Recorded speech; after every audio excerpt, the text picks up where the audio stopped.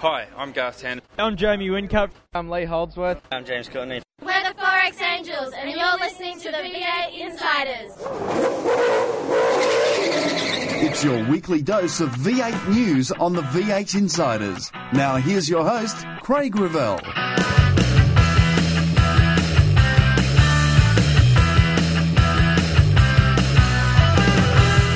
Lowndes dominates. The car has been working extremely well from the outset. Young Guns shine. I expected this to be my worst round. And what format do the drivers want? It's probably not what we want, it's what the fans want. That's all coming up today as the red lights go out on another edition of the V8 Insiders. You've taken the V8 to the races. You watch the action on TV. Now read about them in V8X Magazine. V8X Magazine, dedicated to just one thing, V8 supercars. Showcasing some of today's best writers and award-winning photographers, V8X brings you all the news and in-depth interviews demanded by today's V8 supercar fans in one action-packed magazine. V8X, the #1 magazine in V8 supercar coverage. Out now. This news update is brought to you by V8X Magazine. Log on to the official V8X Magazine Facebook page for your chance to win some great prizes. Craig Lowndes took 3 wins from 3 starts at Queensland Raceway. Could the Triple Eight driver ask for anything more? Probably a lap record, but no. Roland Dane put his stamp of approval on their performance. From Craig's point of view, that was one of his best ever weekends with us, undoubtedly. And he was quick all weekend, and he didn't really put a foot wrong. So it was an exceptionally good weekend. Jamie Whincup's second place on Saturday felt a long way away when he was forced to pit before the start of the race. Dane explains why. Yeah, we made one of the oldest mistakes in motor racing, really, and left the covers on the trumpets when the airbox cover was put on, and we're not the first people to do it, but it was a very silly mistake. Does Dane put any blame on Whincup getting a pit lane penalty on top of having to come in before the start? To be too critical of that, to be honest, in the circumstances is silly. You go back to the root cause of the problem, put that right. Don't look at what happened afterwards. You know, the problem was a team issue, not a Jamie issue. Tim Slane marked the weekend with a career best, not off the podium in any of the 3 races. I guess we're all quietly confident that if we're going to do it, that this was going to be the place that we're going to do it at. Slade's teammate Van Gisbergen also finished on the podium on Sunday and is confident that his momentum is strong going into the 500. The pace they had was really good, so we got to work on it. We got a couple of endurance races coming up, so hopefully Johnny Mack and I can put it together there. We were quite competitive, but it didn't go our way, so it's been a few bad years at the Enduro, so we're due for something good there. Stone Brothers Racing had all 3 of its cars in the top 8, with the factory Ford team's 3 cars in the bottom 10 places. But Ross Stone was not getting dragged into any posturing while the future of the Ford funding was being discussed. Yeah, well, there's lots of stuff going on everywhere, so for us, having 2 guys on the podium, that's what it's all about this weekend, and next week we get back into that and have a look, we'll see what's going down. Alan Gow and Ryan Walkinshaw were both at Queensland Raceway to see what was going on at HRT. Gow, who manages James Courtney, talked about what they said to the team and to its new boss. I had no involvement in that management change, other than the fact that we made our displeasure quite well known within HRT at the performance of the cars this year. Ryan Walkinshaw told the assembled medias what his father's best piece of advice was. Never trust a journalist. Walkinshaw also foreshadowed more change at the iconic team. At the moment, I think we've got a pretty solid team in place. I think the one thing it was really lacking was a strong leader, and I think we've just proven that we've got the next guy to fulfil that role. At the end of the day, he's going to be taking over as of December. And I think any further changes will be between him for next season, obviously. And then in the meantime, any more changes in the structure, I think it's more of a question for Ivan or Mike, to be honest. I think we need to get consistency rather than start playing around with anything. Todd Kelly announced leading into the Queensland event that he would be shifting his focus back to driving, with John Crennan taking over the day-to-day operations of Kelly Racing. Restructure, probably one of the bigger restructures we've had in top-level management, and it's really designed to take a little bit more load off Rick and I so that we can still have control of the business, but in a much more streamlined manner, and allow us to refocus much more energy into both of our driving. Andrew Thompson wrapped up another Fujitsu Series win at Queensland Raceway, grabbing a hard-fought victory against David Russell in race number 3. There was a little bit of pressure being our home round, and we've been strong so far this season, so had to work away. David Russell told the V8 Insiders that he felt the officials need to reassess the penalties after losing 25 points on Saturday. I got penalised for an incident in the first race, which was, to be honest, I could have fought it a bit harder, which was an incident with Andy Jones. I went and apologised to him, which I didn't really think that I had to apologise because, I thought he moved quite heavily under brakes when I was clearly up the inside. So I was a bit displeased about that. I wasn't too happy, but we copped the penalty and we would have been on the podium with the points that we had. We got a 25-point penalty. And the thing that's absolutely ridiculous is I had a knocked him on the rear bar and sent him wide on the course, and I got a 25-point penalty. Jack Perkins goes into turn 3 with all 4 smoking and takes out, and Mayhem breaks loose. And what penalty did he get?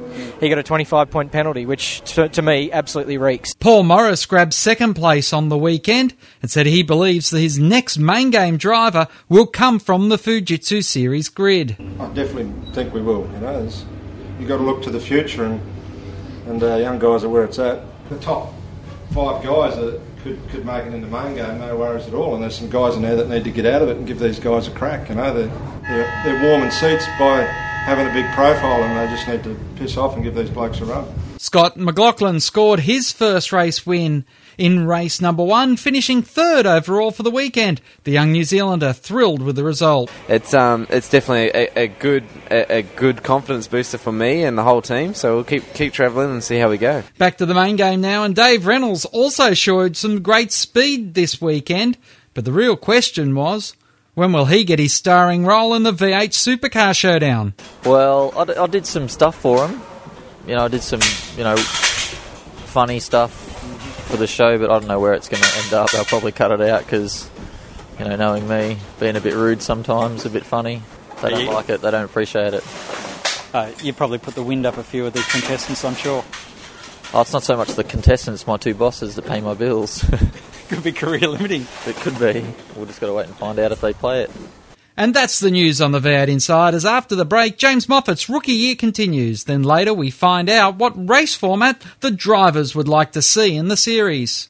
News on the V8 Insiders is brought to you by the official V8X Magazine Facebook page. Sign up and keep in touch with V8 Supercars.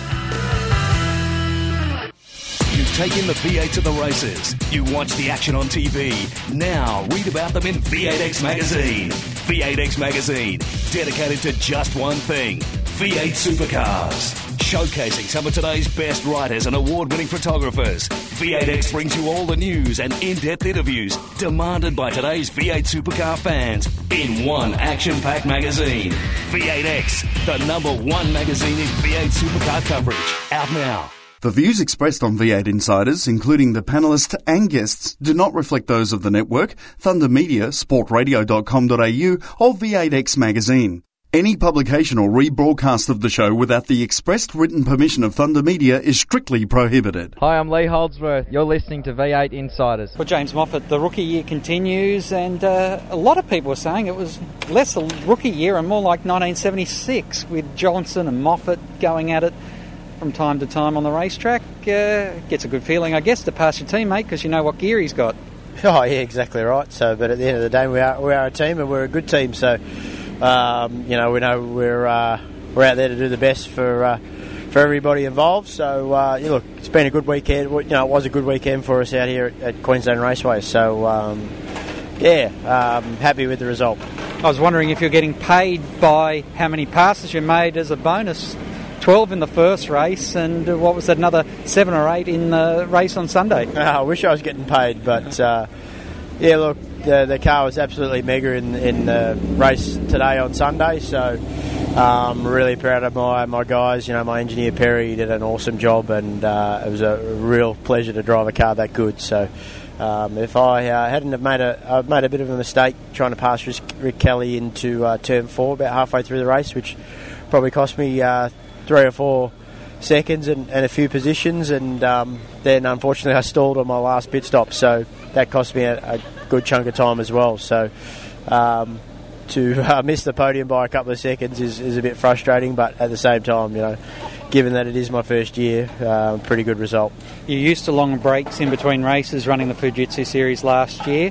How did you find this break in the main game? Well, it wasn't really much of a break. It was 5 weeks, but we were pretty flat out in that period. We had some corporate ride days to do for our fantastic sponsors in Jim Beam and Norton, Toshiba, Ford, all those type of guys. So we were plenty busy enough, and of course we did a test day out here a couple of weeks ago. So whilst it was a mini break, there wasn't much of a break there, and the team, I think the results have showed this weekend. We had both cars in the top 10 in all 3 races. We had a bit of a glitch in Saturday qualifying where we probably missed the setup a bit, but the team did a great job to recover and give us cars that we could drive into the top 10. Well, congratulations on today and all the best. Thanks very much, Craig. Cheers. Controversy Corner is next when we return with more on the V8 Insiders. You've taken the V8 to the races. You watch the action on TV. Now read about them in V8X Magazine. V8X Magazine, dedicated to just one thing, V8 supercars. Showcasing some of today's best writers and award-winning photographers, V8X brings you all the news and in-depth interviews demanded by today's V8 supercar fans in one action-packed magazine.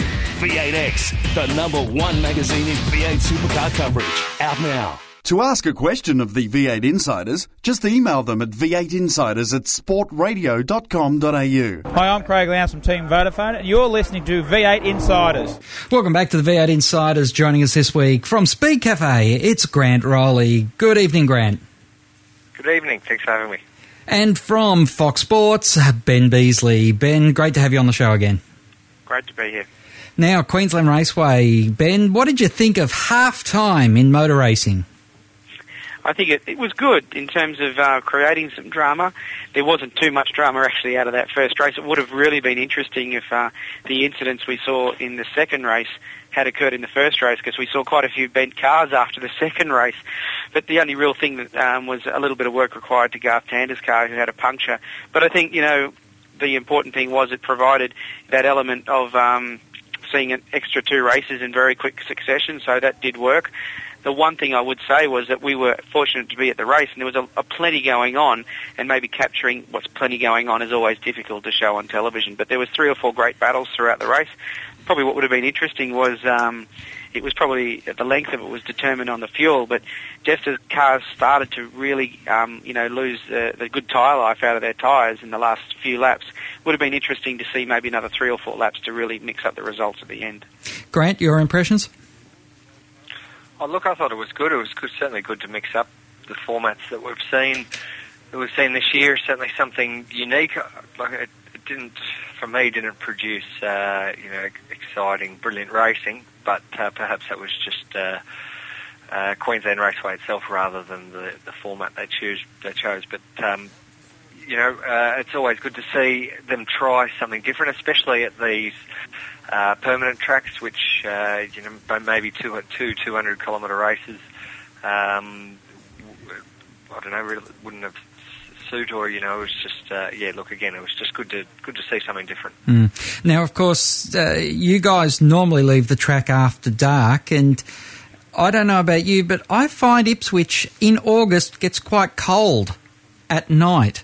This race was muted at times to be a night race. Do they really need to make it a summer event and run it at night for it to really work? Because who wants to go and watch cars racing around the track in 1 degree overnight temperatures? Grant? Look, in summertime at Queensland Raceway this year, the track was underwater, so I don't know if summer or winter is really going to affect it. And look, the place was almost underwater on Sunday morning anyway, with what us Victorians would call a torrential downpour the rain was very hard and it lasted some time, and walking around the paddock was an absolute mess. My green shoes were totally saturated, so it made for an uncomfortable day. But look, yeah, you're right. It was pretty cold, but we've got marquee events in at the start of the year and towards the end of the year, and for those particular climates and other things. So, to be honest, Queensland Raceway really does suit being in the middle of the year, where it's impossible to race anywhere down in Victoria.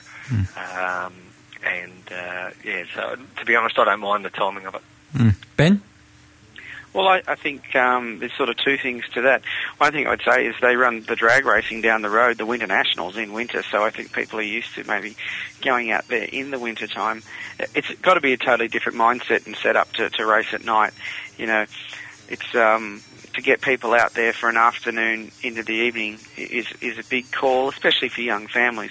But from a television perspective, it's probably the way they've really got to look at, getting that event a real, polish up, because it needs that point of difference. The short 2 races on a Saturday was good, but can you imagine if that was, say, on a Saturday evening and you were able to show a race at 7:30 in the evening that goes through to 8:15, 15-minute break, race 2 is on at 8:30, it's all done sort of 9:15, telecast finishes at 9:30. That'd be outstanding from a television perspective, to have that sort of live element. I think in the end, what was really up against them was the fact that, they were trying, one of the biggest issues for Channel 7 is to go up against football. And they still would have been going up against football, and that's probably the big challenge for them. They're going to look at a night race format, is to get it again at a time of year that's comfortable for the fans.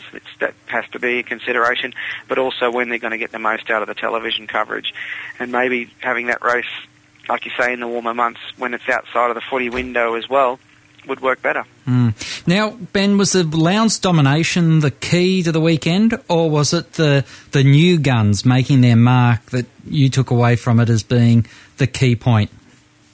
I think a bit of both. To me, for everybody else, Craig Lowndes, when he gets on a roll, it was about this time last year, heading into the endurance races. I don't know why it always seems to be around this time of the year. Last year he just absolutely dominated, Phillip Island and then Bathurst, and it was a good run for him, and that's the ominous sign you take out of it. Lowndes was fastest on Friday in practice, which he has been before this year, but hasn't really carried it over the weekend. I think he's had a pole here and there, but it was even a surprise to me to think that the first win on Saturday was his first race win since Tasmania, and you just think that he wins when Jamie doesn't. But it has been the case that he hasn't been winning when Jamie doesn't. He's right up there in the championship too, so it hasn't been like he's been smoked by Whincup. Whincup's obviously been out front, but Craig's collected podiums, so it's a big result for him for the points-wise to get back into the show, heading into 2 races which carry so many points because you don't have these real race weekends. At Phillip Island, they sort of combine the qualifying points with the result, with the race result. But the 500-kilometre race carries so many points, and then you get to Bathurst, and all the points count on Sunday. So, at that time of year, he's really getting himself back into this championship chase. Tim Slade, unbelievable, and also Saturday and Sunday in the past, you've seen some guys who have a wow of a Saturday, but they can't carry it over to Sunday. Well, Tim did it all, and to get 2 second places and a 3rd place, and especially in the Sunday race where it ran all the way green over 200 kilometres, and he finished less than 2 seconds behind Craig Lowndes, and yes, Craig was controlling the race, but 3rd place, which was Shane Van Gisbergen, was something like 30-odd seconds behind, which around Queensland Raceway was at least another half a lap behind. That was enormous. And for him to keep his head, drive the car straight, drive the car fast, look after the tyres. I mean, he could have got sucked into, I really want to chase Craig down here and burn up the rears of his tyres. He didn't do that. He did a fantastic job. So, 2 big stars out of that. If it was probably another Whincup domination and Tim Slade second, we'd be talking more about Tim Slade. Grant, what were your thoughts? Was it Lowndes or was it the young guns? Look, definitely the young guns. As Ben said, Craig's done a fantastic job, and to be less than 100 points away from Jamie Whincup at this point of the year, heading into probably the championship deciding 2 races coming up is critical, and it's going to set up an excellent championship battle. Unfortunately, they're both in the same colours, but let's see what the Enduros bring. But just adding on to some of the young guns that Ben didn't mention, obviously Tim Slade did an excellent job. But also we saw James Moffat finish 4th in the Jim Beam Racing Falcon. He that obviously a career best, and he's after a difficult start to the year, he's coming good, and it might not be too long until I'm sure it's not going to be too long until we see a brand new race winner. And 2 months ago, I definitely wouldn't have suggested that James Moffat would be that person, but he's put himself up there. So it might not be too long until we see him grab a podium. Maybe not the endurance races, but when we get into the single driver races after the Gold Coast, if they can continue, if Dick Johnson Racing can continue to put a good car on the field, because both him and Stephen Johnson have had a very, very good Queensland Raceway. The other guy who did exceptionally well for someone who hasn't won a V8 Supercars race yet was David Reynolds. Fast on Friday, qualified extremely well, and picked up a 5th place result in Sunday's long race behind. Look, I can't see any reason why those 2 guys, certainly Reynolds maybe, if they can get the car to last the whole distance, it's not going to be too long until he's got some trophies to put up on his mantle. And I'll even let you call him Reynolds in the show here, even if Chris won't at the press conferences. Hey, it's time to take a break on the V8 Insiders and go into Gas and Go right after this. Gas and Go is brought to you by V8X Magazine. Log on to the official V8X Magazine Facebook page for your chance to win some great prizes. Gas and Go on the V8 Insiders, brought to you by V8X Magazine. Well, here's 5 questions, and good luck keeping it to 3 minutes. Grand Rolly, Alan Gow says he and James Courtney were disappointed with HRT management. Hey presto, the management is gone. Who else has that much power in the driver's seat in the series? Who else? Not many people. They're definitely in Australian motorsport. Those 2 guys would definitely be in the top 3, or certainly Alan Gow would be. Look, James is a excellent driver. He's the reigning champion.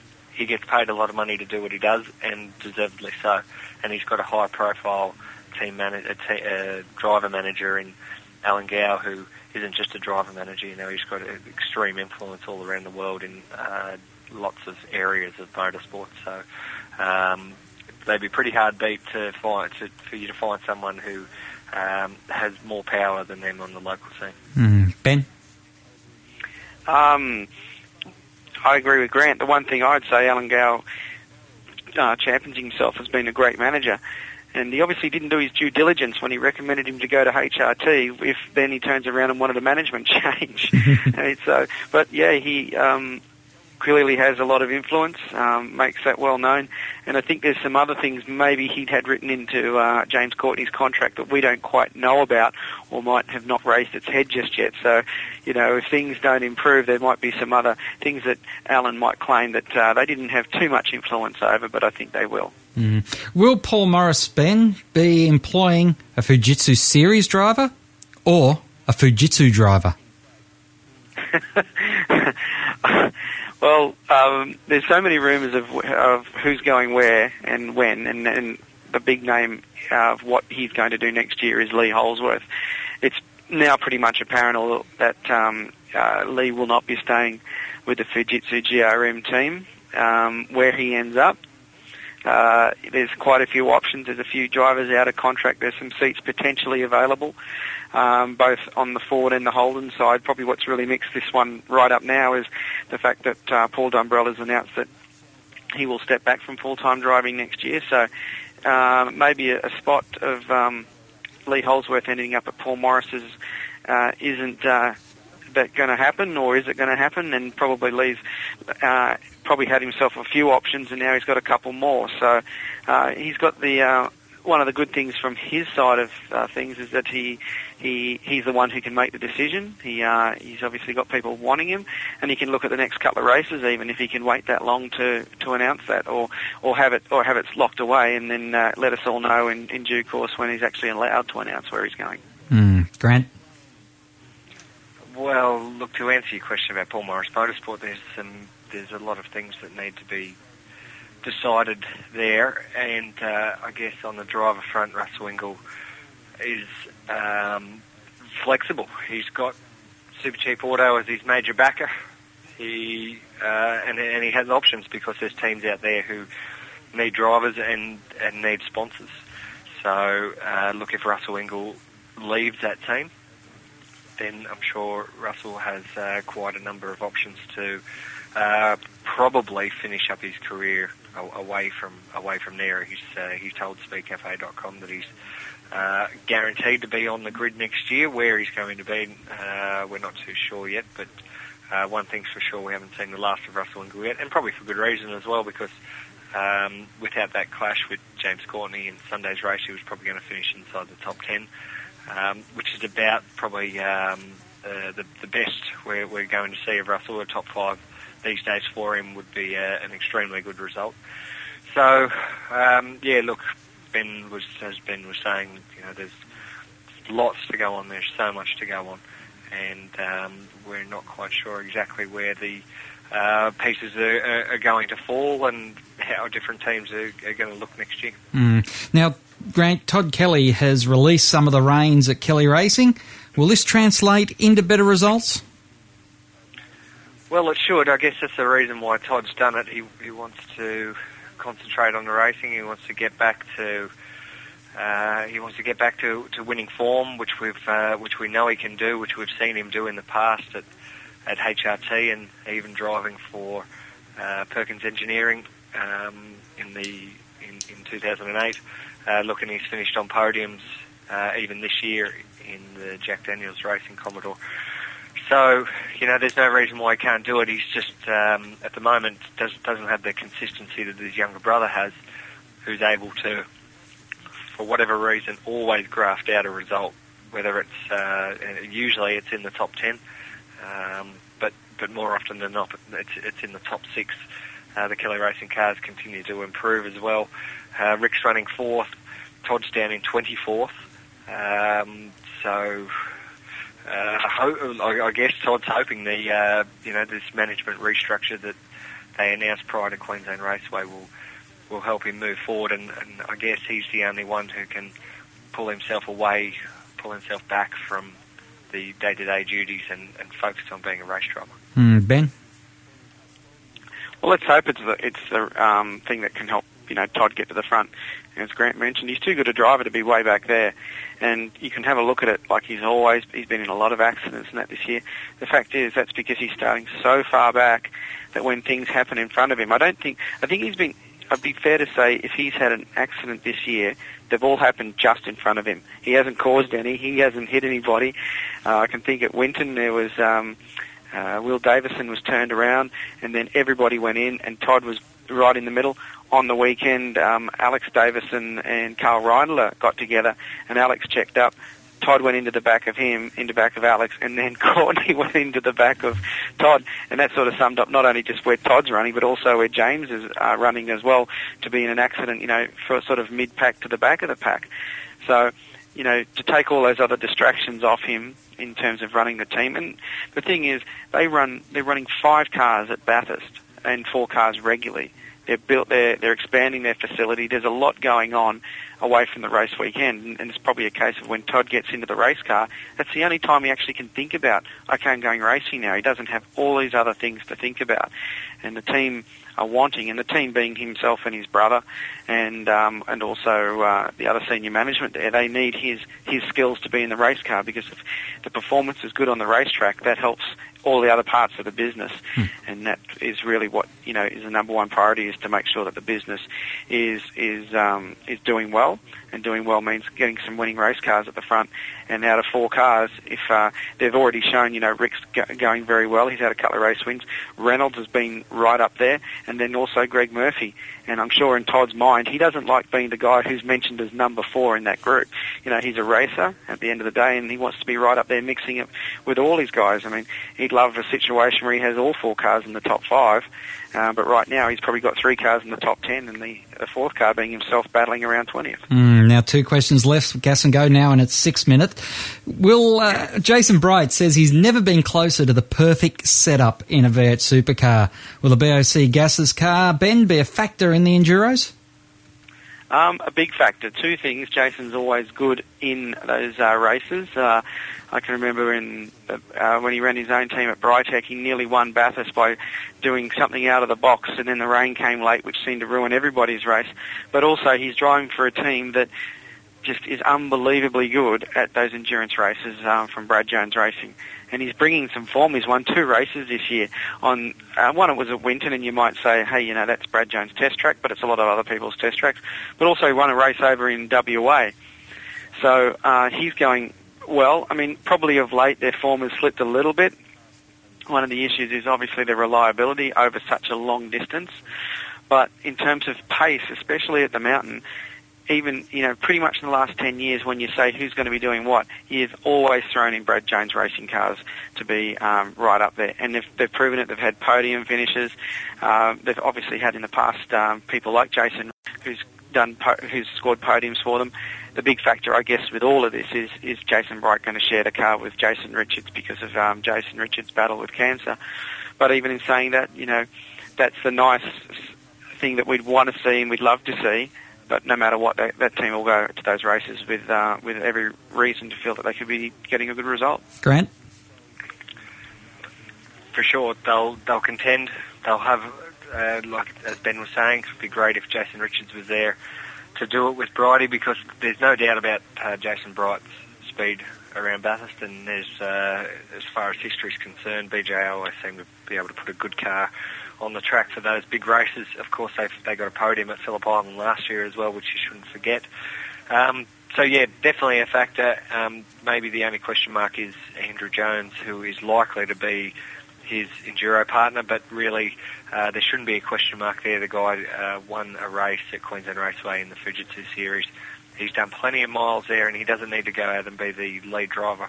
He only needs to be the one who brings it back nicely for Bridie to attack in that last stint. And if he's anywhere close to the front in the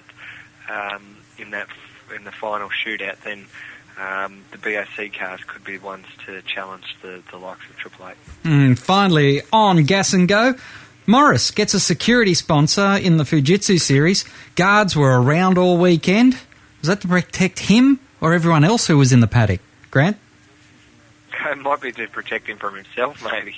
Yeah, it was a nice little gag, I guess. They've had Sargent Security as their sponsor on the VIP car for all of this year, and those guys had decided to step up for the weekend and take on Morris's full car, and I believe they're going to be the major backer of that entry for all of the other Fujitsu rounds that Morris decides to do. Look, I guess what you're alluding to here is that Paul has got himself in a little bit of strife over the past few rounds. Incidents with Percat and Rodney Jane come to mind in Perth and Townsville. It's a nice little gag. I guess Paul is trying to be the opinionated and character of V8 supercars. So, mate, I don't know. Sometimes his execution might not be perfect, but it's having those sort of characters is what the sport needs, and that's what he's trying to achieve. Ben? Well, I think it was ironic that the weekend that he takes the big security sponsorship and has that presence, he was pretty timid on the track. He actually didn't get into any strife or cause any problems. And he also, I know he'd been watching in the United States, Boris said he's going to be driving for his team, and at the Gold Coast for the 600, came out with some pretty strong comments directed at Greg Biffle in the NASCAR race that Marcus Ambrose won at Watkins Glen. And I think Morris thought, I've got to step up with some comments here, but unfortunately he didn't do anything in the race that warranted him, getting himself in the limelight. Instead, he actually put his head down and he had a good weekend race-wise. That's Gas and Go for another week, brought to you by V8X Magazine here on the V8 Insiders. Gas and Go is brought to you by the V8X Magazine. Log on to the official V8X Magazine Facebook page for your chance to win some great prizes. Plenty more ahead here on the V8 Insiders. I hope you stay with us. Find out more about your favourite supercar teams and drivers when we go inside further on the V8 Insiders. You've taken the V8 to the races. You watch the action on TV. Now read about them in V8X Magazine. V8X Magazine, dedicated to just one thing, V8 supercars. Showcasing some of today's best writers and award-winning photographers, V8X brings you all the news and in-depth interviews demanded by today's V8 supercar fans in one action-packed magazine. V8X, the #1 magazine in V8 supercar coverage. Out now.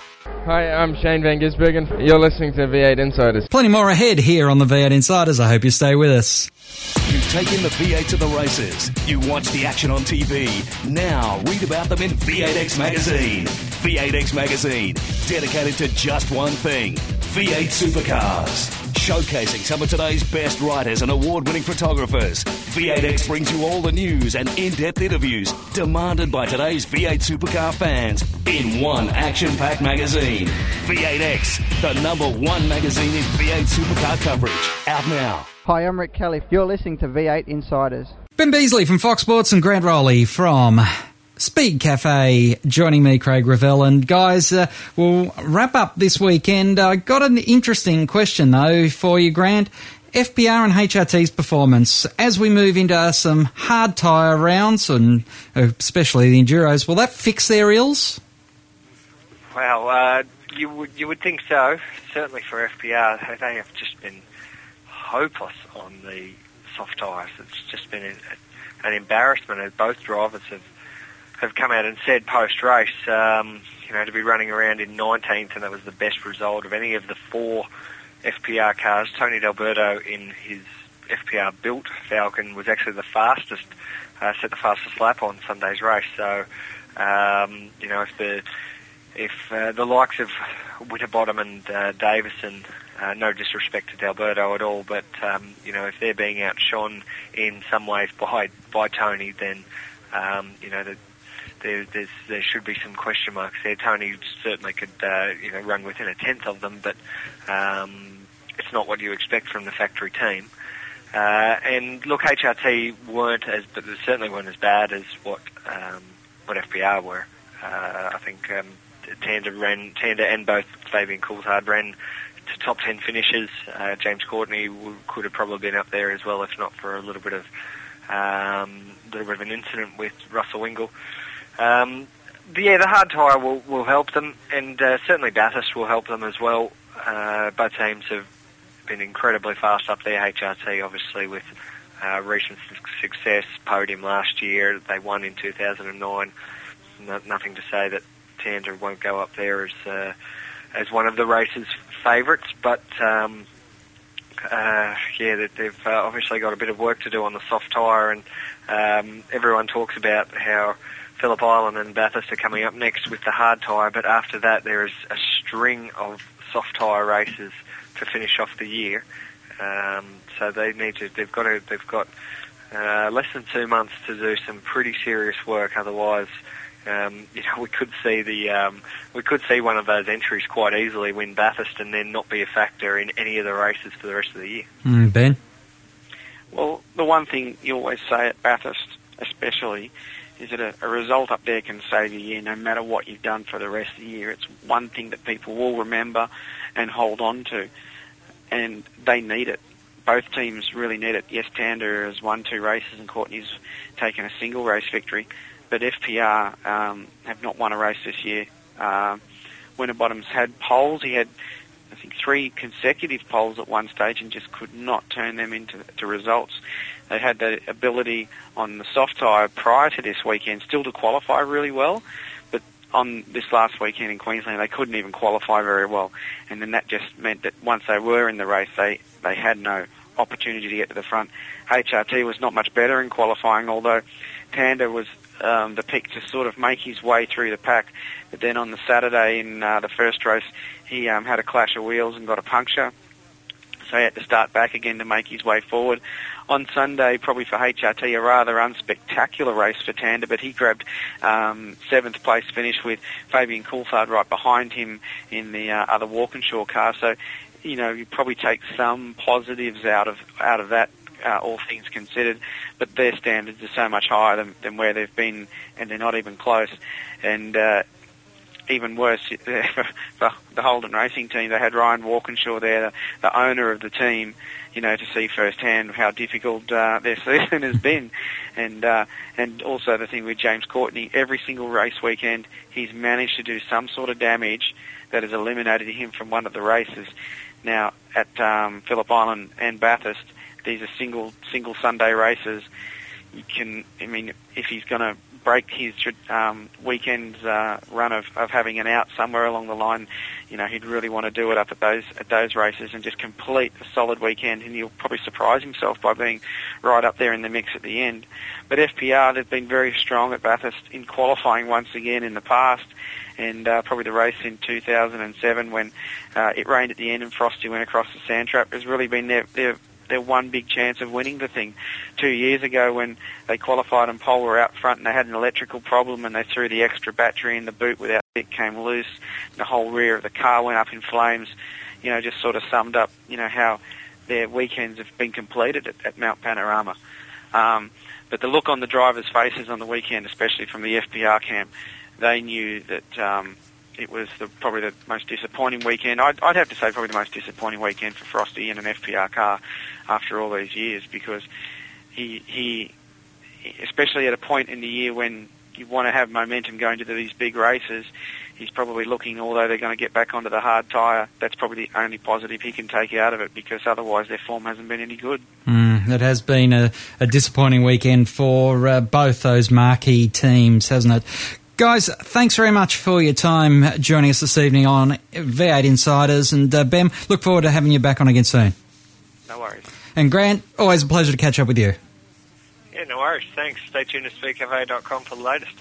As we come back with the White Flag Lap. Well, I think the most important part, it's probably not what we want, it's what the fans want. And this format, it probably, you know, it's better suited for them because, you know, they see... Well, I mean, for example, my personal preference when I watch, say, motor racing at home, I don't want to watch NASCAR. I really struggle to watch NASCAR because it goes for 3 hours. Whereas I watch the British touring cars or the European touring cars, you've got 3 short races, there's plenty of action, and I, as a spectator, I really enjoy watching that. But as a driver, I mean, I prefer the longer races. Well, I mean, when you're in a good position, I prefer them to be as short as possible because you want it to be over. But I mean, yeah, I do prefer those longer races. I guess it brings more of that team element into it. You know, as Adrian said, with the pit stops, because you know, all of those guys are equally as important as what the driver is. You know, it's pretty hard to make up a 10th on the track, but it's pretty easy to lose seconds in the pit stop. So, yeah, I think there's 2 sides of it, but I think the most important part is to, you know, suit what the fans want. You want me to add that? I think the only thing I was thinking of is what we did many years ago, back in 1995. Some people might remember it. To actually qualify the cars, we actually did a pit stop qualifying, where we drove the cars down, did a pit stop, drove them out of pit lane, completed the lap, and that was our from go to woe basically. So we included a pit stop in our qualifying lap. So if you want, the format today was fantastic. I think it was great. If you want to include a pit stop, qualify with pit stop. Yeah, we'll do that. You do that? Yeah. Thought I'd be happy. So get your pit stop in. I think they actually do that in the, is it the Bud shootout or the All-Star, NASCAR, when they do that for qualifying. So implement I think all a the similar circuits need different formats. You know, like if we'd had this format like we've had today, it works. But if you'd done this at a Clipsal when you've got a grandstand over the other side of the pit straight with 20,000 people watching all the chaos going on in the break, that would have added another dimension. But Clipsal doesn't need that style of format because it's got its own unique event and its success on it as it is already. Here, if we'd had a grandstand over the middle of the track, it would be fantastic for the spectators. So they've got to be different. Maybe put a jump down the back straight. There's close to 1 into 1. Some interesting thoughts there. My thanks to Grant Rowley, Ben Beasley and James Moffat as the checkered flag waves on another edition of the V8 Insiders. Till next time round, keep smiling and bye for now. Join us next week for more V8 Insiders, only on v8x.com.au.